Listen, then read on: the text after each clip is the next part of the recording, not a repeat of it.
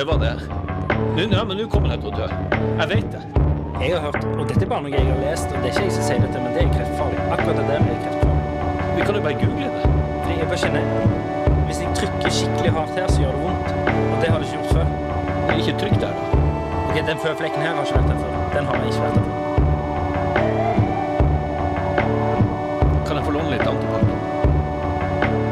Er det meg du snakket til? Ja, jeg skal bare vaske hendene. Nå stikker jeg bli så forbanna!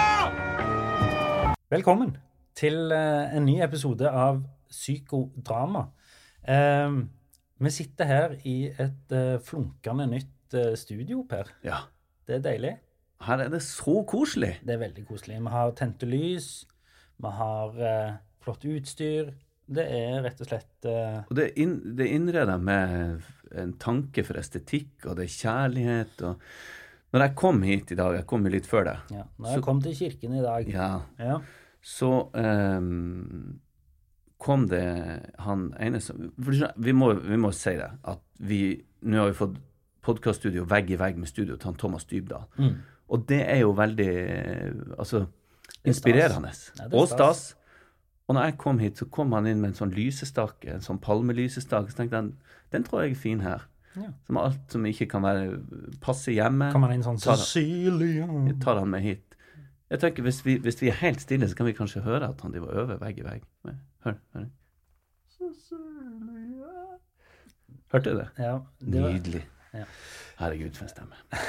Det var bare å være her, og sammen med han produsenten vår nå, som Håvard Rosenberg. Ja. Det er jo veldig stas, og de har jo, jeg tror de bor her. Jeg har aldri sett de noen annen plass. Sånn at jeg tror de legger mye i at det her skal føles som et hjem. Og det føles litt som å ha kommet hjem. Hvis du kjører den logikken der på folk, at du tror de bor der du har sett de. Så. Nei, da har folk interessante bopæler, tenker jeg. Det har de. Men vi har jo samarbeidet en stund nå med en annen produsent, som heter Frode Ytterarne. Yep. Verdens beste fyr. Ja, det har vært veldig fint. Og han er et ja-menneske av de sjeldne. Aldri møtt noen som sier mer ja til alt, og er mer hjelpsom. Og da mener vi alt. Alt. Per, har du hatt en fin uke? Jeg har hatt en fin uke. Ja, så bra. Beste uka i mitt liv. Neida, det er det ikke. Men den har vært fin, for når sola skinner, og det begynner å nærme seg sommer, og vi har hatt et par uker nå med liksom kjempefint vær i Stavanger. Og da skjer det noe med meg. Ikke bare på utsida, at jeg blir brun og fin, men det skjer noe på innsida også. Jeg føler jeg går hele høsten, vinteren og deler av våren og venter på det her. For det er det som betyr noe. Jeg kunne hatt 4 år med sommer og 3 måneder med vinter inni der. Og så 4 nye år med sommer.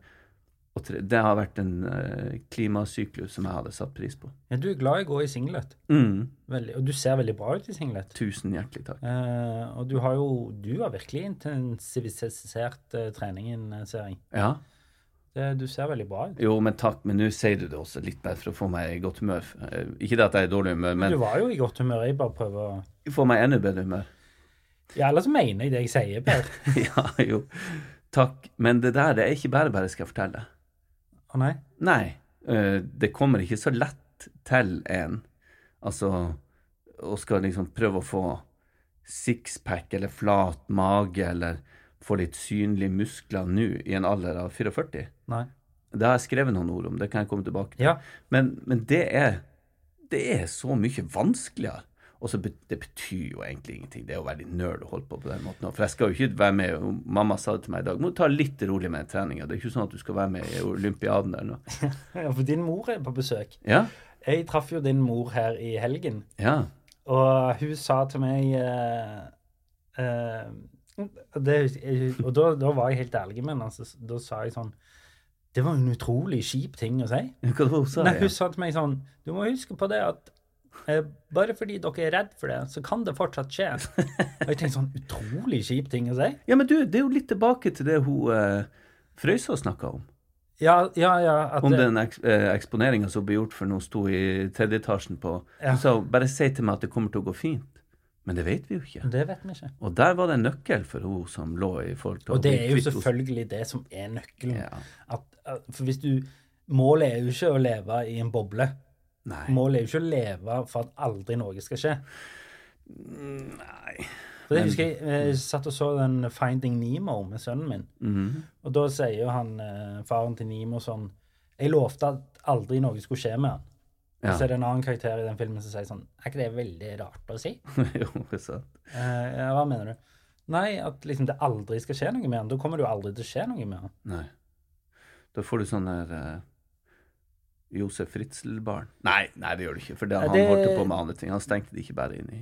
Nei, det en litt annen kategori, føler jeg, akkurat det der. Men ja. Det noe annet som har skjedd? Du har hatt din mor på besøk? Jeg har min mor på besøk, og det veldig fint. Hun har satt første skudd av vaksine, og latt den virke et par-tre uker, sånn at hun har jo en del antistoffer, vil vi tro, og pluss at Stavanger nå på synkende trend. I dag var det 1 ny, så vi får håpe bank i bordet at vi ikke han. Ja. Så jeg tror det her kommer til å gå veldig fint. Vi følger jo retningslinjene og alt selvfølgelig, men det var fint å få et nytt menneske, nytt, men å få henne i hus. Og hun vel det første mennesket du kjente. Ja, barnebarna jo veldig glad for det, og det litt avlastning og veldig koselig. Hun jo kul og smart. Så. Og så sa hun også til meg, så sa hun at jeg litt sint på Per. Ja. Og hva da for å si? Nei, fordi han fremstiller seg selv som en sinne alkoholiker. Ja, i podcasten. Ja. Ja, da kan du bare skru av. Tenk. Men føler du deg som en sinne alkoholiker?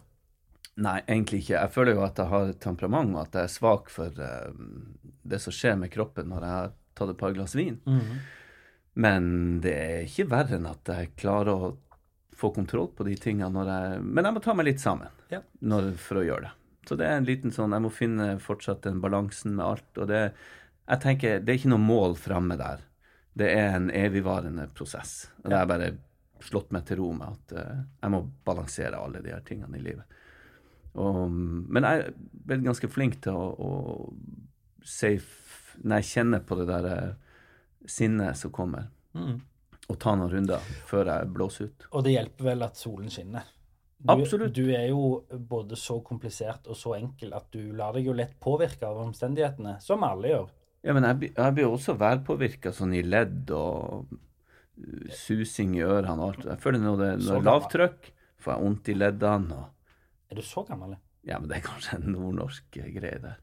At vi har varme hender og lar oss været sette seg i kroppen. Hey, I'm Ryan Reynolds. Recently, I asked Mint Mobile's legal team if big wireless companies are allowed to raise prices due to inflation. They said yes. And then when I asked if raising prices technically violates those onerous 2-year contracts, they said, "What the f*** are you talking about, you insane Hollywood ass?" So to recap, we're cutting the price of Mint Unlimited from $30 a month to just $15 a month. Give it a try at mintmobile.com/switch. $45 up front for 3 months plus taxes and fees. Promo rate for new customers for limited time. Unlimited more than 40 gigabytes per month. Slows full terms at mintmobile.com. I'm Sandra, and I'm just the professional your small business was looking for. But you didn't hire me because you didn't use LinkedIn Jobs. LinkedIn has professionals you can't find anywhere else, including those who aren't actively looking for a new job, but might be open to the perfect role, like me. In a given month, over 70% of LinkedIn users don't visit other leading job sites. So if you're not looking on LinkedIn, you'll miss out on great candidates like Sandra. Start hiring professionals like a professional. Post your free job on linkedin.com/people today. Tror jeg. Ja. Men jo, jeg har et par ting til. Ja, fyr på. For jeg har en stedatter som skulle kjøre opp. Ja. Så jeg ble overkjørt mye med, og da har vi gjort det i stund. Du skulle ta rett og slett førerprøven? Ja. Altså siste prøve, ja? Yes. Og bestått teorieksamen, og altså skulle kjøre opp.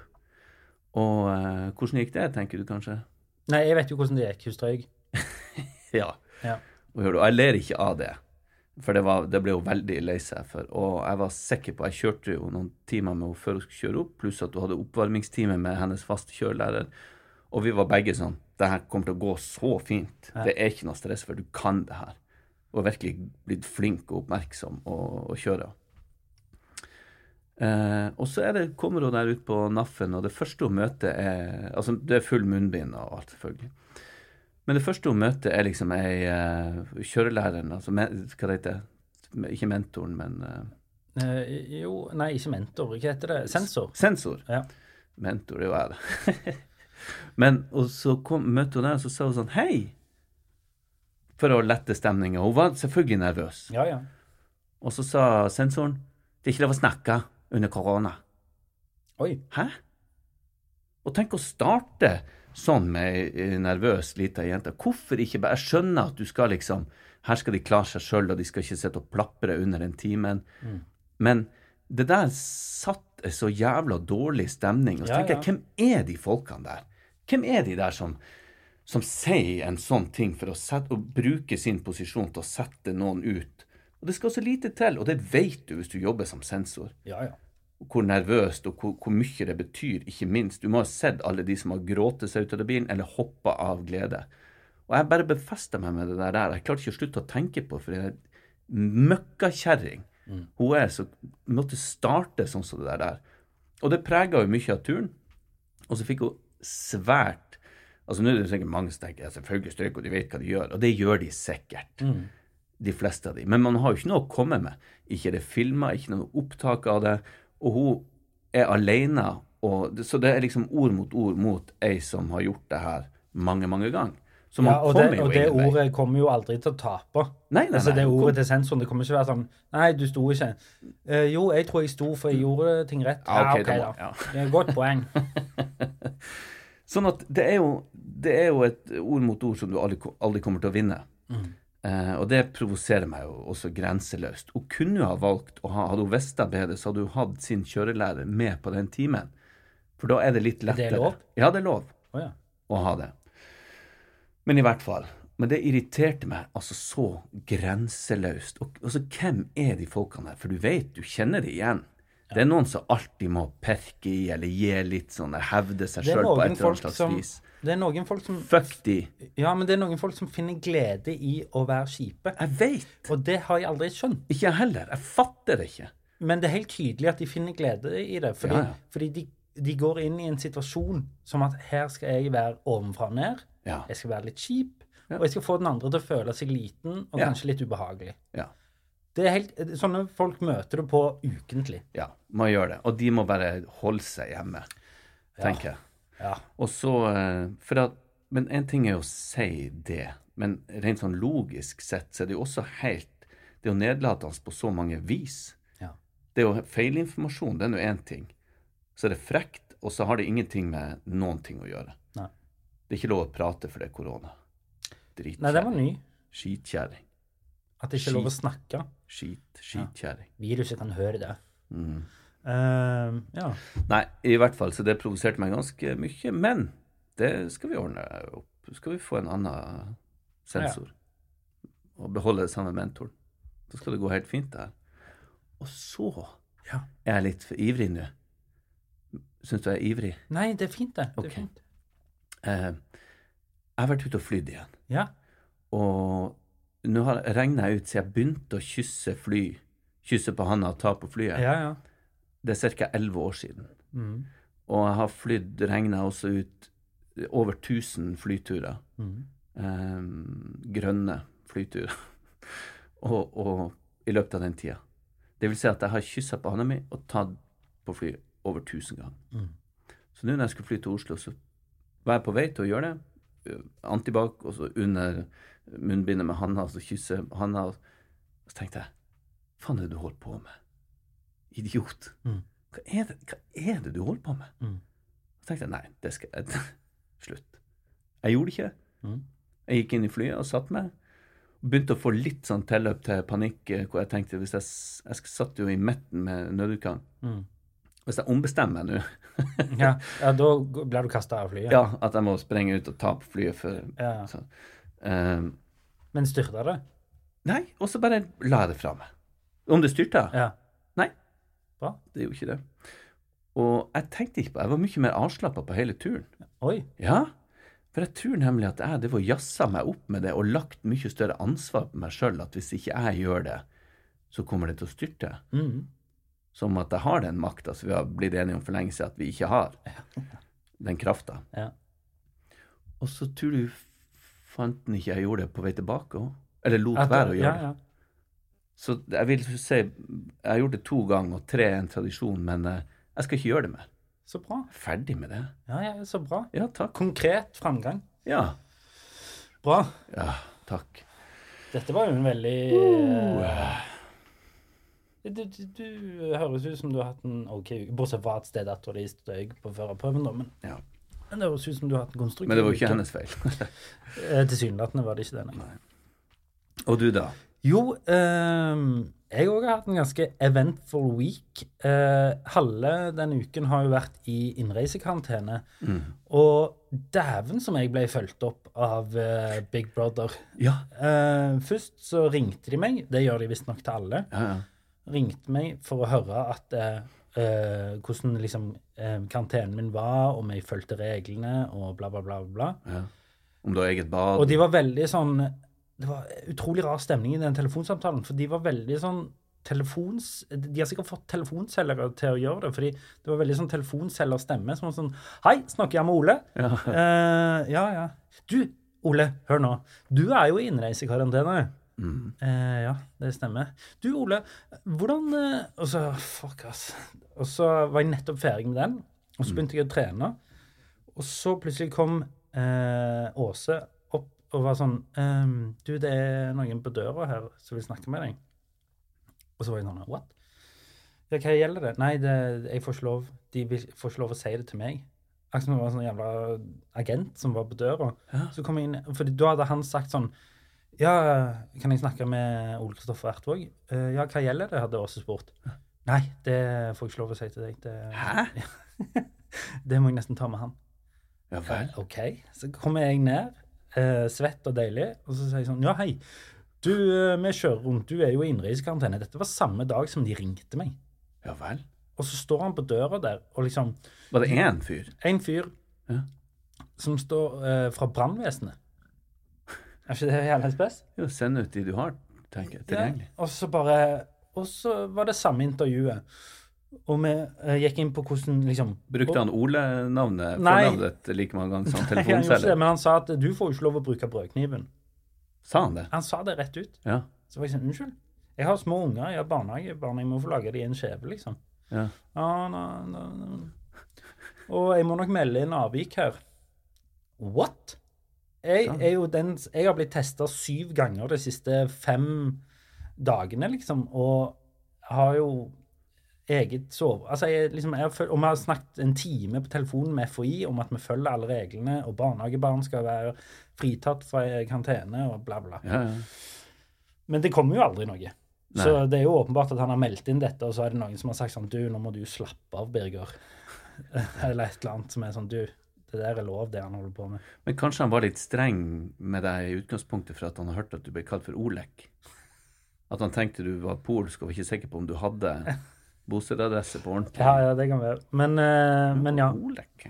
Nei, men uansett, så de var jæklig på meg. Og så sendte jeg deg en melding om at de var jævlig på meg. Ja. Og så fikk jeg svar. Jeg synes jeg fikk litt lite oppmerksomhet for at jeg ikke tok på flyet. Sendte du meg? Ja. Så jeg var sånn, ja, men nå, ok, det var ikke helt, ja, gratulerer med det, Per. Du er veldig flink og sånn. Ja. Men nå var jeg litt stresset fordi CIA er on my back. Men så vi snakket litt forbi hverandre der. Jeg var stresset for etterretningstjenesten, og du var stresset for... Eller jeg ville ha skryt for at jeg ikke hadde tatt på ja, pluss at du hadde bursdag. Gratulerer med vel overstått. Ja, det hadde jeg også. Ja. Så da var det berettiget. Så det var litt lite fokus på deg. Ja. Men tusen takk. Ja. Og så en annen ting. Så vi hadde jo Sofie Frøyså her og snakket om den 4-dagersklinikken. Og så fikk jeg en melding av en kamerat av meg som også har vært gjest her, Kato, Kjemten Storengen, som sa det, jeg gidder ikke å snakke med deg før du har ringt den 4-dagersklinikken. Skrev en melding til meg, og jeg har jo lyst til å snakke med han. Så når jeg så den meldingen, så ringte jeg til 4-dagersklinikken i Bergen. Du gjorde det, ja? Jeg gjorde det. Var det han som var... Han var katalysatoren. Tyngden på vektskålen? Ja, rett og slett. Og jeg ringte, og så har det seg sånn, selvfølgelig på grunn av covid og bla bla bla, og på grunn av resultatene de har fått, så er det bare folk med bostedsadresse i den kommunen som klinikken ligger i, som får lov å komme nå. Det er noe de har endret.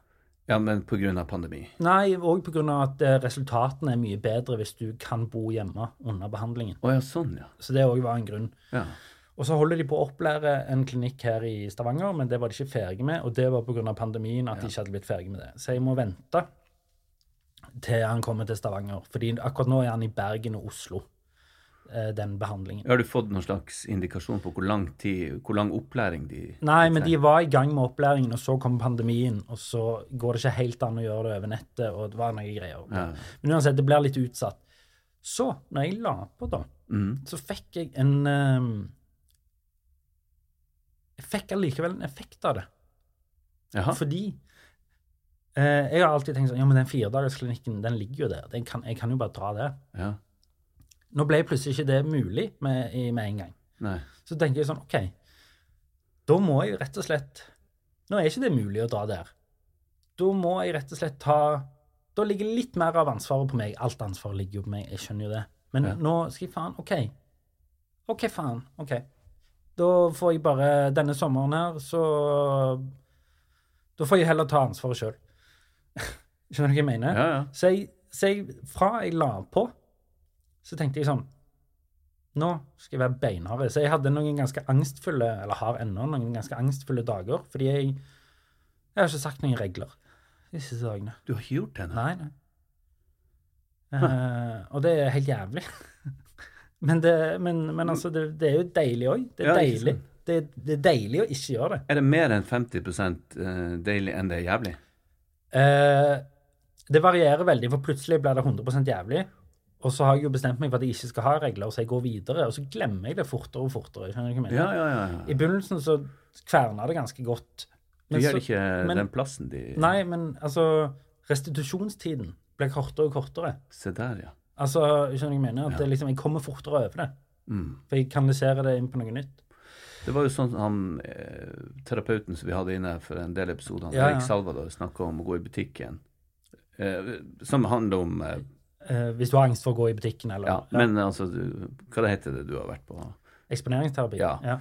Og etter 3 runder så var de friske for at de ikke gir det plass. Jeg er ikke ferdig på noen som helst måte. Nei, det ser jeg. Men det føles bra. Og så, en annen ting, så har jeg jo også begynt å trene masse, og det hjelper. Jeg skal akkurat til å si det, for du ser veldig bra ut for tiden. Takk. Det sa mora mi. Ja, hun kommenterte også. Men hun kommenterte det som at jeg hadde vært liksom 170 kilo, og liksom, hva er det du har gjort? Jeg har jo ikke gjort så mye, jeg har begynt å trene. Nei, men uansett når man prøver å gi deg et kompliment, så klarer du å finne noe snusk inni der. Ja, men det som skjedde også når jeg trente, var at denne ischiasnerven, den er jo i ryggen og strømmer nedover beinet, og den strømmer jo liksom ganske godt utover kroppen. Den havner i klem. Ja. Og det er ikke farlig, men det er jævlig vondt. Ja. Det er helt sinnssykt vondt. Ja. Og jeg visste ikke at det var ischiasnerven med en gang. Så det første jeg tenkte var sånn, takk for meg, jeg skal dø. For det er så vondt. Ja. Og jeg tenkte sånn, nå skjer det. Du fikk altså den i klem når du trente? Ja, jeg løp, og jeg løper på sånn tredemøller, og så er det sikkert i en sånn støt. Åse sa det at hvis du løper mye lenge, så kan det skje, for det er så mye sånn støt i beina. Sant? Sånn som du gjør. Du løper mye og lenge. Ja, men du skjønner ikke hva jeg mener. At hvis du løper mye plutselig, og jeg har jo gått opp i intensitet ganske fort nå, for jeg har fått litt sånn inspirasjon, så jeg har liksom beina på nå. Hvor har du fått inspirasjon fra? Fra deg, Per. Så det har vært en greie. Men uansett, så gikk jeg rundt og bare liksom, det var en god time, halvannen, før jeg liksom skjønte, fordi etter hvert så skjønner du at dette er muskulært, sant? Og at det ikke er dødelig. At det ikke er dødelig, at det er tydelig at det er... Men var det som et sånn lyden som slo inn og ned i foten? Ja, og det er sånn. Takk for meg, testamentet mitt ligger der. Har du skrevet testamentet? Jeg har ikke skrevet testamentet. Apropos det, det tenkte jeg litt på. Det har jo vært litt sånn veldig sånn i media nå i siste. Skriv testamentet, det er viktig at du skriver testamentet og sånn. Det greier ikke jeg, fordi det betyr, det at du skriver testamentet er jo en sånn, jeg skal dø. Ja, jeg vet. Og jeg vet at alle skal dø, men Men det jo en slags sånn, for dette dokumentet som du skriver nå, det skal kun brukes den dagen du dør, liksom.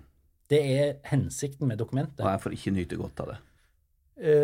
Nei, det sant. Jeg tenker ikke så mye på meg selv sånn sett, men mer det at det skummelt å skrive et brev som kun skal brukes på grunn av at du død. Ja, jeg synes det svært ubehagelig å ta i de der tingene også. Men altså, testamentet, jeg har jo ikke noe å testamentere. Jo, det har du.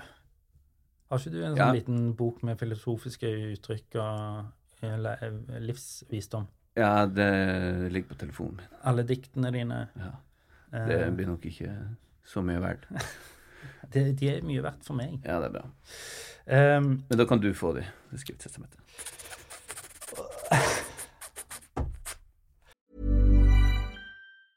Hey, I'm Ryan Reynolds. Recently, I asked Mint Mobile's legal team if big wireless companies are allowed to raise prices due to inflation. They said yes. And then when I asked if raising prices technically violates those onerous 2-year contracts, they said, "What the f*** are you talking about, you insane Hollywood ass?" So to recap, we're cutting the price of Mint Unlimited from $30 a month to just $15 a month. Give it a try at mintmobile.com/switch. $45 up front for 3 months plus taxes and fees. Promo rate for new customers for limited time. Unlimited more than 40 gigabytes per month. Slows full terms at mintmobile.com.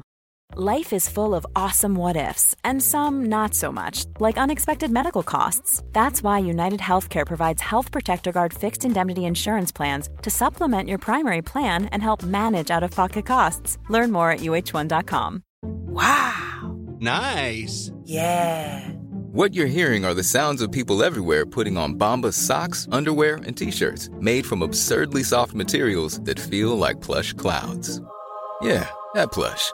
And the best part? For every item you purchase, Bombas donates another to someone facing homelessness. Bombas. Big comfort for everyone. Go to bombas.com/ACAST and use code ACAST for 20% off your first purchase. That's bombas.com/ACAST. Code ACAST.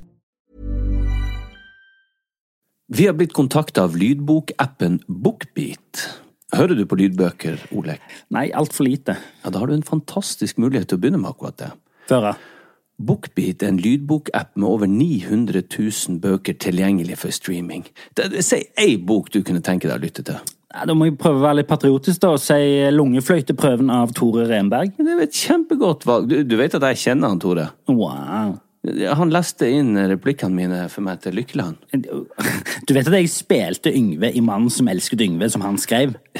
Ja, jeg vet det. Uansett, han har en fantastisk deilig stemme. Og det er han som leser inn sine egne bøker. Tenk å ha han på øret nå i timesvis ute i sola, i stedet for å sitte med trynet ned i masse papir, og ikke blir du brun heller. Og Lungefløyteprøven har fått fantastiske kritikker over hele linja, og den kan du høre på BookBeat nå.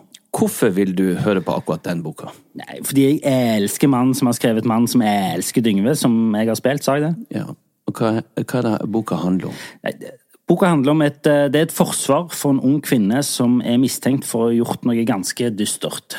Gå inn på bookbeat.no/psykodrama45 og få en gratis prøveperiode i 45 dager. Deretter abonnement fra kun 79 per måned. Det er mindre enn 2 kaffelatte i måneden. Ja, det er det.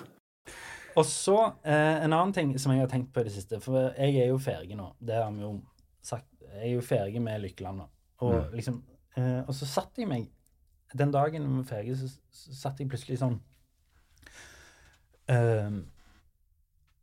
satt jeg meg ned og tenkte litt over hva det var vi hadde lagt, og i den serien så er det en pose fra en butikk i Stavanger, i en butikk som min mor har jobbet i 20 år. Ja. Og så ble jeg liksom, fikk litt nostalgi over det. Og så, min far har jo jobbet i oljen hele livet. Og vi har jo holdt på å filme Bravo-ulykken, vi har jo filmet Kielland-ulykken, som står som et sånt svært arr, særlig i Stavanger by, men i hele Norge, ikke sant? 123 mennesker som døde. Ja. Og så satt jeg og tenkte litt på hva det er vi har lagt, og hva det er et bilde på. Og det er jo et bilde på alt. Det er et bilde på hele det livet meg og deg som nordmenn har levd, hadde ikke sett noe ut som dette, hadde ikke vært for olje. Nei. Enten man liker oljen eller ei, så hadde vi aldri hatt det så, i hermetegn, og nå snakker jeg ikke om psykisk, men så bra levestandarden hadde aldri vært i nærheten av det han nå, hadde det ikke vært for olja. Og så tenker jeg på det, når man snakker så mye om olje og at stoppe oljeboring og sånne ting sånn, det bra, fordi det en miljøutfordring, men det jeg tror bra med Lykkeland at det en slags folkeopplysning, for jeg tror ikke vår generasjon, kanskje generasjonen over, eller jo kanskje generasjonen over, men i hvert fall generasjonen under oss, de har ikke peiling hvor mye olje har betydd for at de har fri skolegang, healthcare, hva det på norsk? Altså, ja, helsevesenet. Ja, altså de har fri, altså de må ikke betale noe for helsefordeler. Fri helsetjeneste. Ja, ja. Og vi måtte jo antageligvis, hadde ikke vært for olje, så det bare de rikeste som hadde fått lov å gå på de og de skolene. Ja, ja. Og det bare de rikeste som hadde hatt råd til de og de operasjonene, sant? Ja. Det hadde vært et mye mer segregert samfunn uten den olja. Vi hadde håndtert pandemien mye dårligere, hadde det ikke vært for at vi hadde råd til det, på grunn av olja. Og det, jeg ikke for eller imot, jeg ganske i midten her, i forhold til olje. Jeg har veldig respekt for alt det oljearbeiderne har gjort, og det olje har gjort for Norge, og så skjønner jeg også at det begynner å bli too much, og det begynner å bli litt for store miljøutfordringer. Men jeg synes allikevel Lykkeland viktig, fordi jeg synes det en kunnskap som må være med enhver nordmann, om hvor viktig og hvor heldig man på grunn av den olja, og de store fordelene og vi har hatt i våre liv, nettopp på grunn av det harde arbeidet disse folka gjorde. Og noen offret jo livet for dette her, altså i forhold til Kielland-ulykken. Ja, og ikke minst opp igjennom hvor mange som har jobbet i farlige omstendigheter. Absolutt. Og pionerdykkerne. Absolutt. Så jeg synes, sånn sett så føltes det viktig ut å ha portrettert et sånt et bilde som jeg håper blir pensum på skolen. Altså jeg håper denne serien blir sånn, ikke nødvendigvis at vi gjorde det så presist og sånn, men jeg føler allikevel med et ganske presist bilde på hvordan det var, og hva det betydde. Og nå snakker jeg jo også som Siddis. Denne byen jo mest preget i hele Norge av nettopp olja. Ja. Men jeg vil allikevel slå et slag for de positive effektene det har hatt. Som det har hatt. Ja. Og jeg synes det viktig at en 18-åring som sitter og tar alt dette for gitt, at alt gratis, og alt fint, og alt rent, og alt dekket, vet hvor det kommer fra. Ja. Jeg synes det veldig gode refleksjoner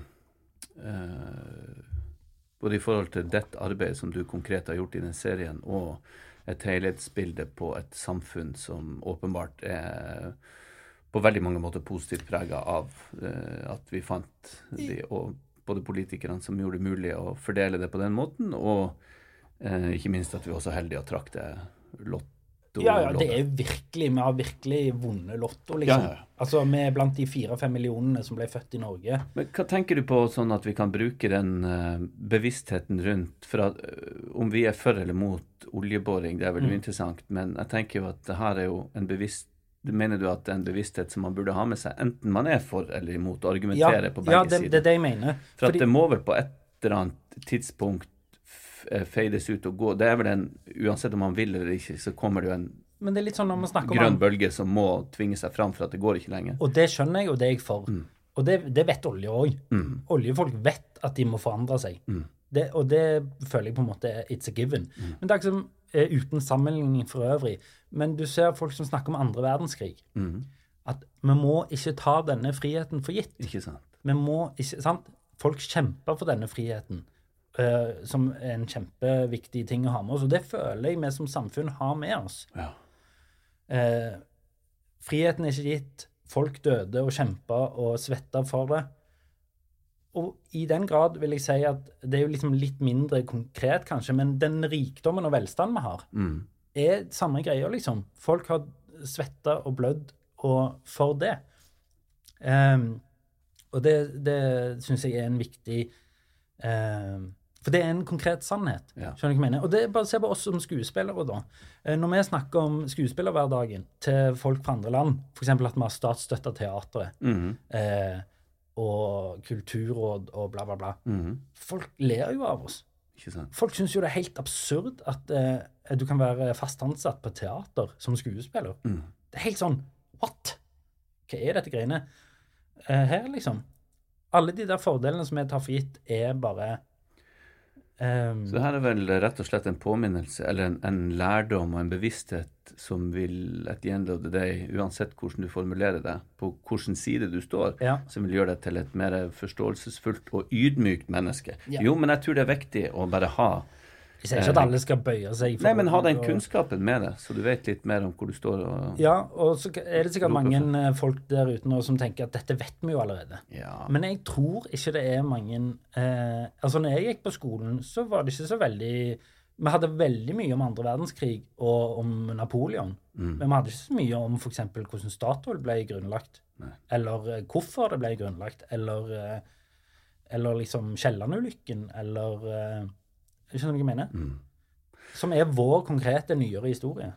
Men når det sagt også, så trenger vi jo de som står og roper litt. Men de som står og roper høyest må også ha en bevissthet rundt helheten. Og historien. Historien? Man ser jo hele tiden. Nei, men man snakker hele tiden sånn, historien gjentar seg, og du må ikke begynne å huske det og det. Men man glemmer jo. Du ser jo bare, i forhold når vi snakker om den andre verdenskrigen, som... Altså fascismens oppbygning i mellomkrigstida. Det var det ikke lenge siden det har vært, altså første verdenskrig, og så oppbyggingen til andre verdenskrig. Og så ser vi jo samme tendenser nå. Ja, og så det jo, altså jeg føler at 2021 veldig svart og hvitt, og jeg mener jo at det ikke burde vært det. Vi jo veldig på at alt skal tas, alt skal slås ned på, og så det var det jeg tenkte litt, så alt skal gjennom instanser, alt skal være sånn og sånn korrekt. Og så tenkte jeg på, for nå kommer regjeringen med, og det jo veldig relevant i forhold til oss, regjeringen har kommet med noen punkter, hvordan de skal forbedre psykisk helse. Det psykiske helsevernet for hele landet. Ja. Og det jo som en direkte konsekvens av at det psykiske helsevernet har fått seg en trøkk i pandemien. Tror du vi har vært med på å påvirke det gjennom denne podcasten? Det ikke godt å si, altså.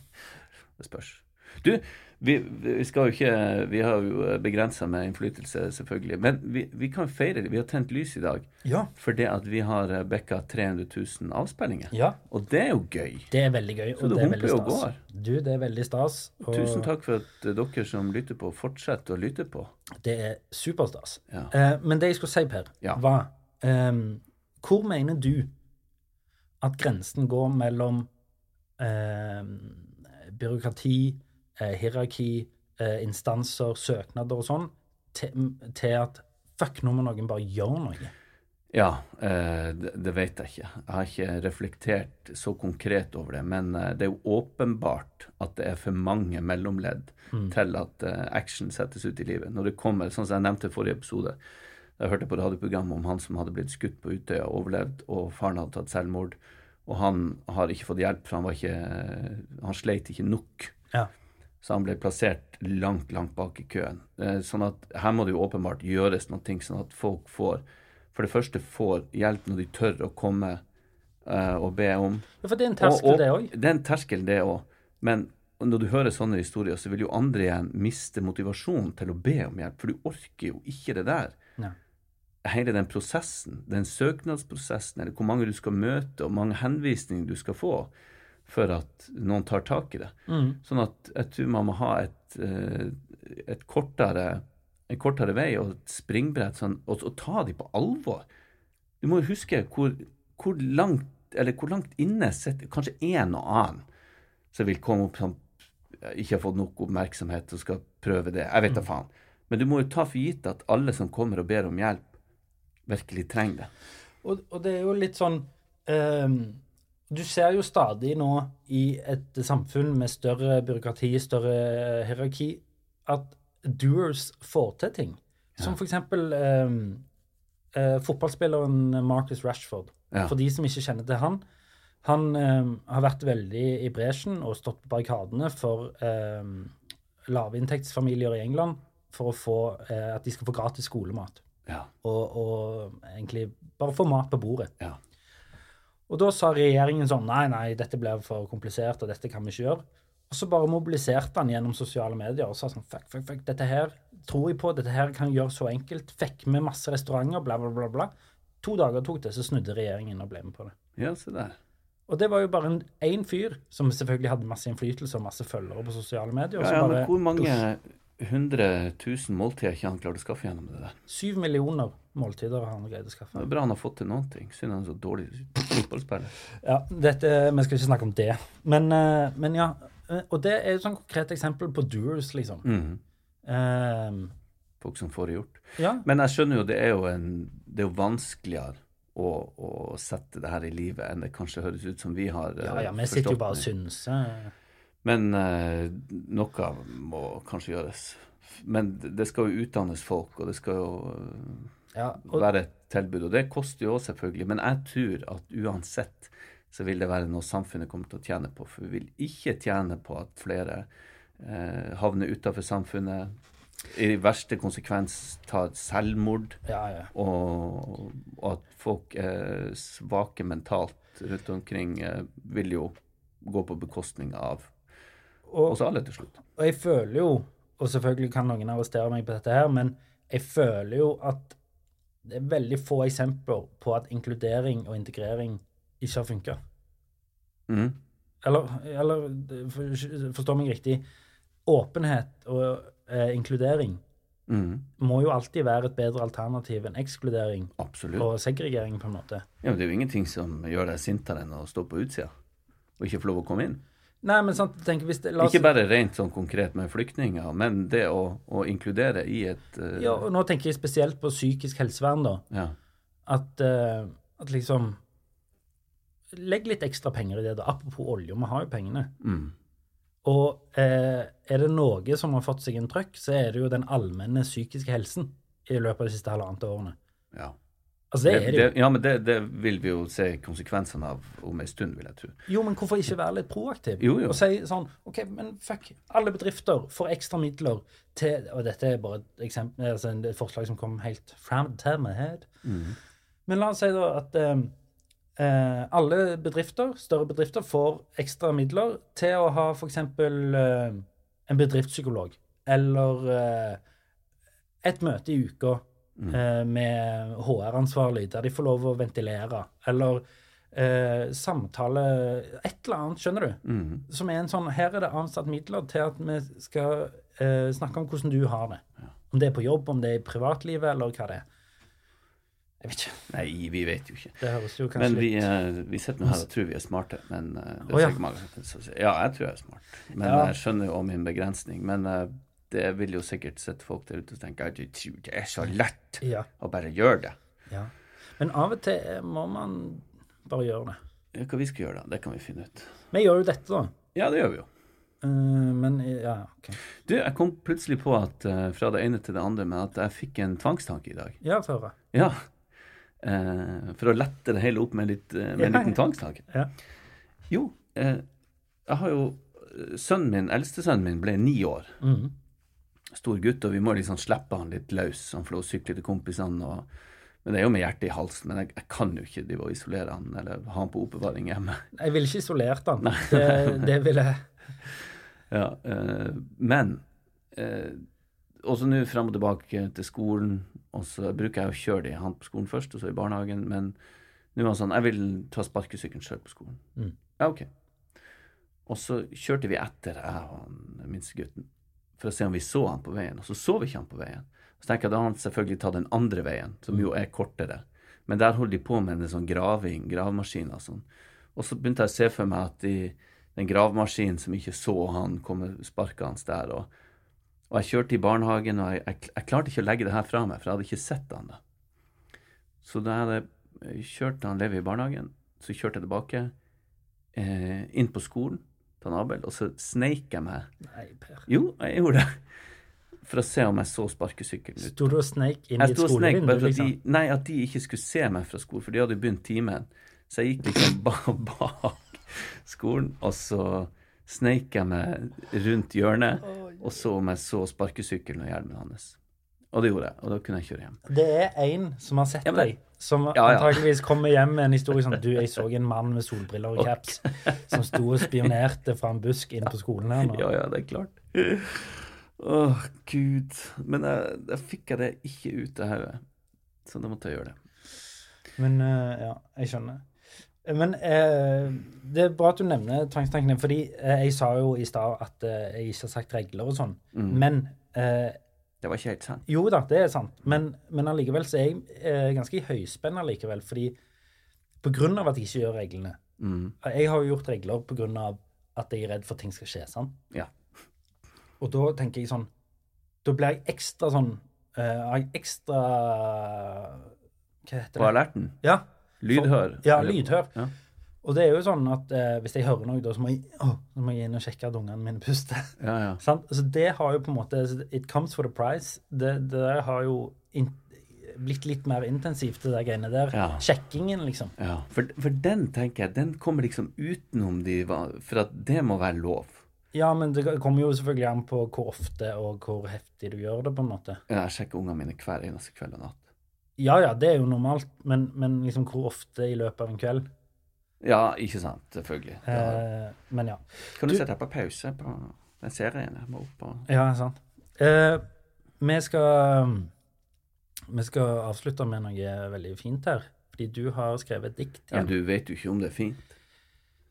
Nei, men jeg gleder meg i hvert fall. Og det handler om, for du, som jeg var inne på tidligere, du har jo vært veldig flink til å trene. Du er over 40. Og da har jeg gitt deg en titel.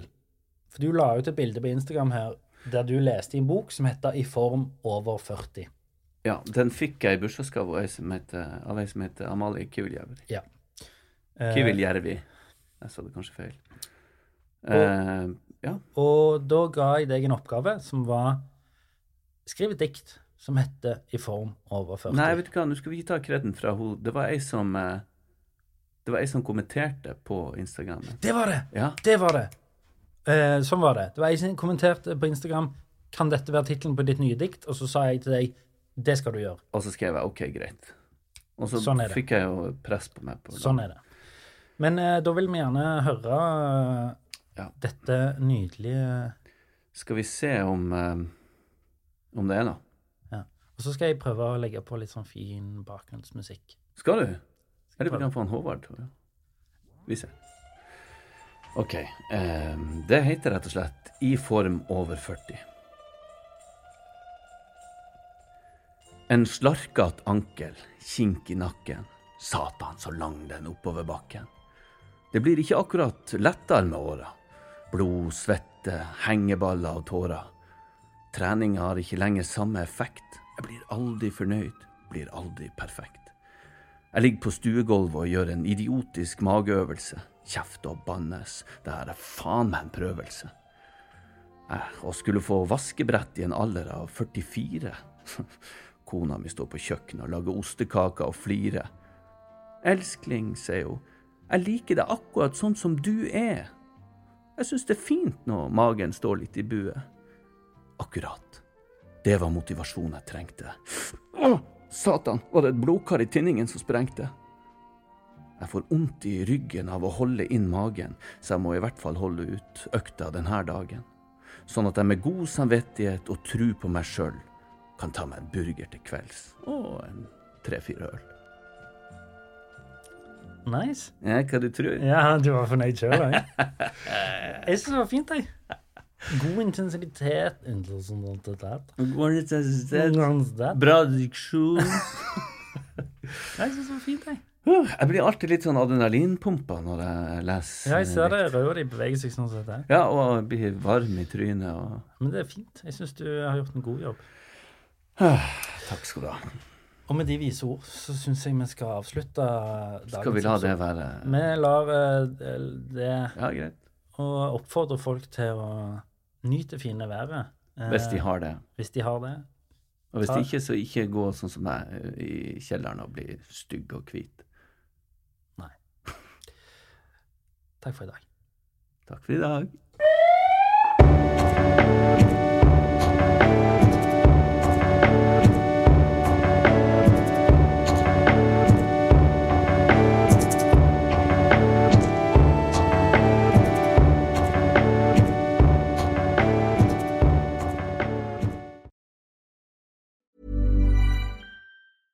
Ever catch yourself eating the same flavorless dinner 3 days in a row?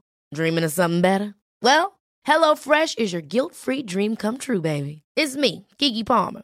Let's wake up those taste buds with hot, juicy pecan-crusted chicken or garlic butter shrimp scampi. Hello Fresh. Stop dreaming of all the delicious possibilities and dig in at HelloFresh.com. Let's get this dinner party started. Even when we're on a budget, we still deserve nice things. Quince is a place to scoop up stunning high-end goods for 50 to 80% less than similar brands. They have buttery soft cashmere sweaters starting at $50, luxurious Italian leather bags, and so much more. Plus, Quince only works with factories that use safe, ethical, and responsible manufacturing. Get the high-end goods you'll love without the high price tag with Quince. Go to quince.com/style for free shipping and 365-day returns. Imagine the softest sheets you've ever felt. Now imagine them getting even softer over time. That's what you'll feel with Boll & Branch's organic cotton sheets. In a recent customer survey, 96% replied that Boll & Branch sheets get softer with every wash. Start getting your best night's sleep in these sheets that get softer and softer for years to come. Try their sheets with a 30-night guarantee. Plus, get 15% off your first order at bollandbranch.com. Code BUTTERY. Exclusions apply. See site for details.